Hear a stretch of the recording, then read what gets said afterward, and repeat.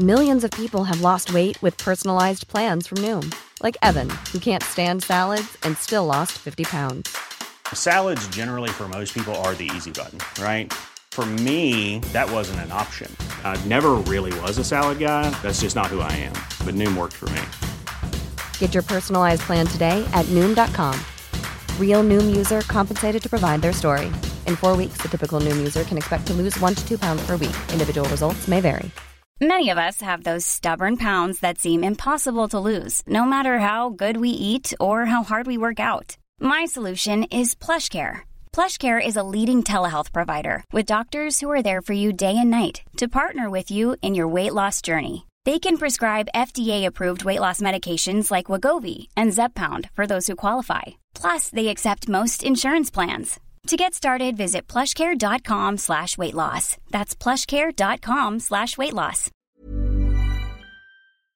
Hello all of you beautiful people, Jules here for WhatCulture.com, and this is the thing, when you're making a movie you want to get as many eyes on it as possible, so advertising is definitely key. These advertising campaigns though, well they weren't good, so let's take a look at them. As I'm Jules, this is WhatCulture.com, and these are 10 movie marketing stunts that backfired hard. Number 10. Apocalypse choking Mystique. X-Men Apocalypse. The marketing for X-Men Apocalypse of course focused intently on Oscar Isaac's titular villain, but it came under fire for its relentless use of one image in particular, the supervillain seemingly strangling the life out of the hero Mystique. In addition to being featured prominently in trailers, the still was also used in billboards in both Los Angeles and New York City, prompting criticism that the film was attempting to promote itself with casual imagery of violence against women. One of the most prominent critics was actress and prominent #MeToo figure Rose McGowan, who described the ad as just a woman getting strangled, giving the total absence of a wider context. Amidst the mounting criticism, Fox apologized and eventually pulled the ads from all locations. In their attempt to depict Apocalypse as an all-powerful tyrant that he is, Fox exploited emotionally charged imagery and caused themselves a major headache in the process. Number 9. Promoting cars in a movie about the environment, The Lorax. Dr. Seuss's legendary children's book, The Lorax, is much loved for its important message about protecting the environment, so many were left pretty confused when Illumination's 2012 movie adaptation ended up offering viewers some heavily mixed messages. The marketing team for The Lorax went into overdrive ahead of the film's release, striking more than 70 deals for product placements and collaborations, which rather flew in the face of the book's anti-capitalist message. More specifically, the production partnered with Mazda of all companies for an animated commercial featuring their new CX-5 SUV. Though the CX-5 was noted for its reduced emissions and fuel consumption compared to other similar cars, it nevertheless feels totally off base to be promoting cars at all in conjunction with the Lorax. The commercial even gave the vehicle the Truffula Tree seal of approval, resulting in the ad receiving thousands of dislikes on YouTube. What were they thinking? Number 8. Giving angry fans a ready-made meme, Ghost in the Shell. It's frequently cringeworthy when movie studios and their marketing departments try to prove themselves as down with the kids by harnessing memes as part of their PR campaigns. And you know what? This backfired spectacularly for Paramount's 2017 Ghost in the Shell remake. The film was already facing severe criticism from fans who felt that it was whitewashing the anime source material by casting the very Caucasian Scarlett Johansson as the Major. And so when Paramount released a meme generator for the movie where fans could add their own inspirational quotes and images to the movie's title, the disgruntled many took the opportunity to voice their displeasure. Film critic Valerie Complex's damning tweet containing mocking memes highlighting Johansson's offensive casting and suggesting Rinko Kikuchi was better suited for the part quickly went viral, prompting everyone else to follow suit with their own Twitter takedowns. While this marketing botch can't solely be blamed for Ghost in the Shell's box office failure, it only further contributed to the narrative that the film was disrespecting the source material entirely. Number 7. Sexualizing children, Cuties. Netflix caused themselves a heap of trouble when marketing their French coming-of-age drama Cuties, which released last September, as despite premiering at Sundance to largely positive reviews for its sensitive yet matter-of-fact critique of how society sexualizes young girls, Netflix's tone-deaf marketing campaign completely betrayed this. The posters featuring the preteen protagonists in skimpy clothing and suggestive poses were largely criticized for doing the very thing that the film was supposed to be rallying against, causing the hashtag cancel Netflix trend and more than 600,000 people signing a petition agreeing to cancel their streaming subscriptions. And Netflix themselves were indicted by a Texas grand jury, confirming just how thoroughly people had become swept up in the admittedly problematic marketing while also losing sight of the film's own angle. Netflix quickly pulled the poster, and the co-CEO of Netflix called the film's director to personally apologize for the trouble. Even so, it's a shame that Cuties only came to public prominence because of incongruous marketing rather than from what the film was trying to actually say. Were it not for this marketing blunder, it would have probably been yet another critically acclaimed festival hit that largely went undiscovered on the streaming platform entirely.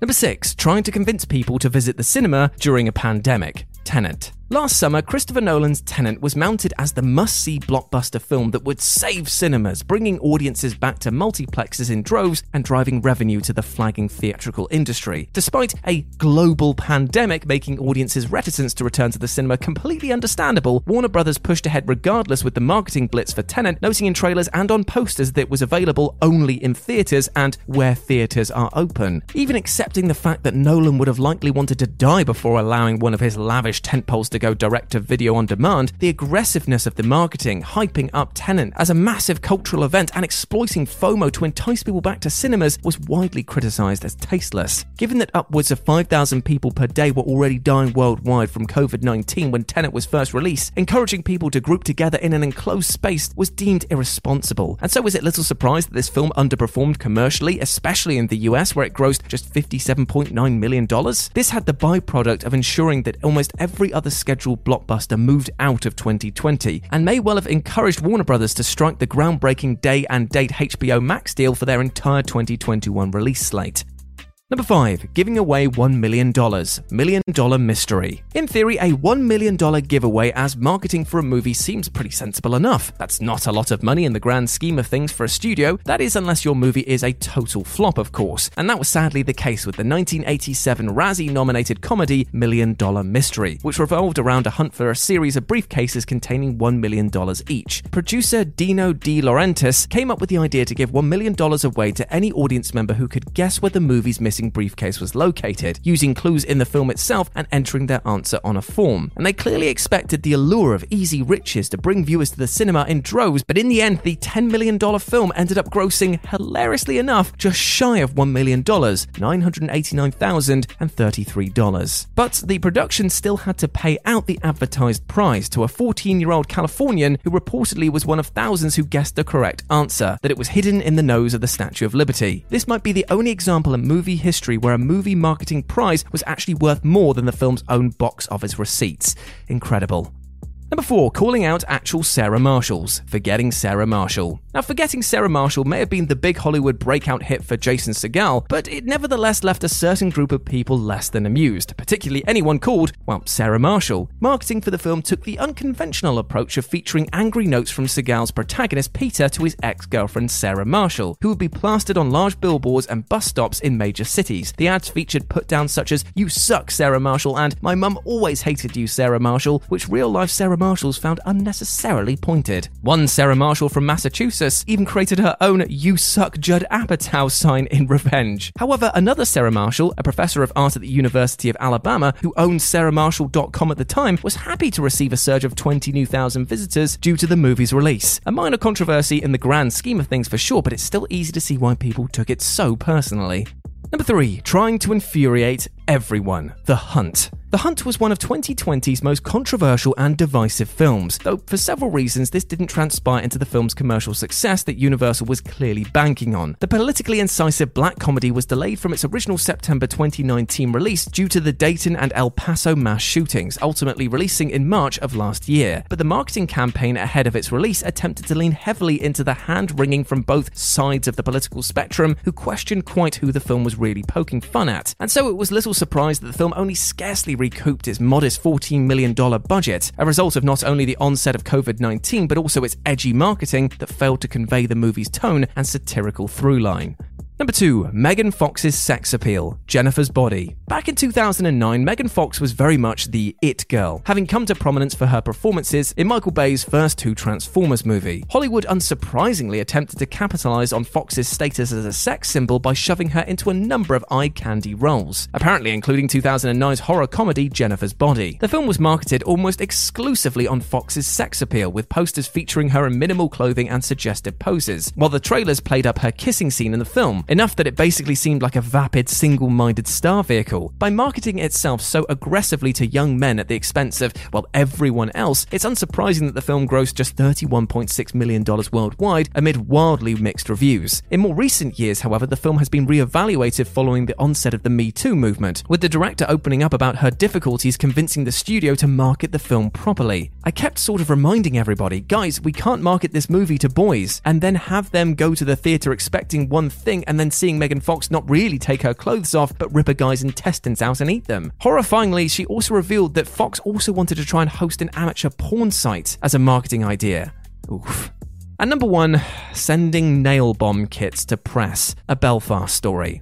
So we've talked about some films that messed up quite a lot, but none of these films screwed the marketing pooch nearly quite so badly as 2013's Irish crime film A Belfast Story, which proved controversial a month prior to its release when members of the press were sent marketing packages in the style of nail bomb kits. Empire film critic Chris Hewitt called the press kits the most distasteful freebie ever, prompting director Nathan Todd to offer an apology while attempting to explain the marketing strategy. This is what he said. The media packs were not meant to offend or upset anyone, but to demonstrate the difficult challenges facing the people and the politicians today. It was important for us to capture the weight and physicality of violence. To gloss over this would be wrong in our opinion. Ultimately, this spectacularly inappropriate piece of movie marketing, which may indeed be the most ill-advised in film history, is really the only reason that anyone actually remembers A Belfast Story, which came and went without a trace and now rocks a cool 14% on Rotten Tomatoes.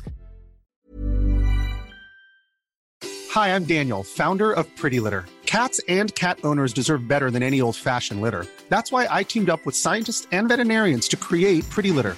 Its innovative crystal formula has superior odor control and weighs up to 80% less than clay litter. Pretty Litter even monitors health by changing colors to help detect early signs of potential illness. It's the world's smartest kitty litter. Go to prettylitter.com and use code ACAST for 20% off your first order and a free cat toy. Terms and conditions apply. See site for details. Planning for your next trip? Elevate your travel style with Quince. Quince has all the jet-setting essentials you'll want for your next getaway, like European linen, premium luggage options, buttery soft Italian leather bags, and so much more. And is all priced at 50 to 80% less than similar brands. Plus, Quince only works with factories that use safe and ethical manufacturing practices. Pack your bags with high-quality essentials you'll be wearing for vacations to come with Quince. Go to quince.com/pack for free shipping and 365-day returns.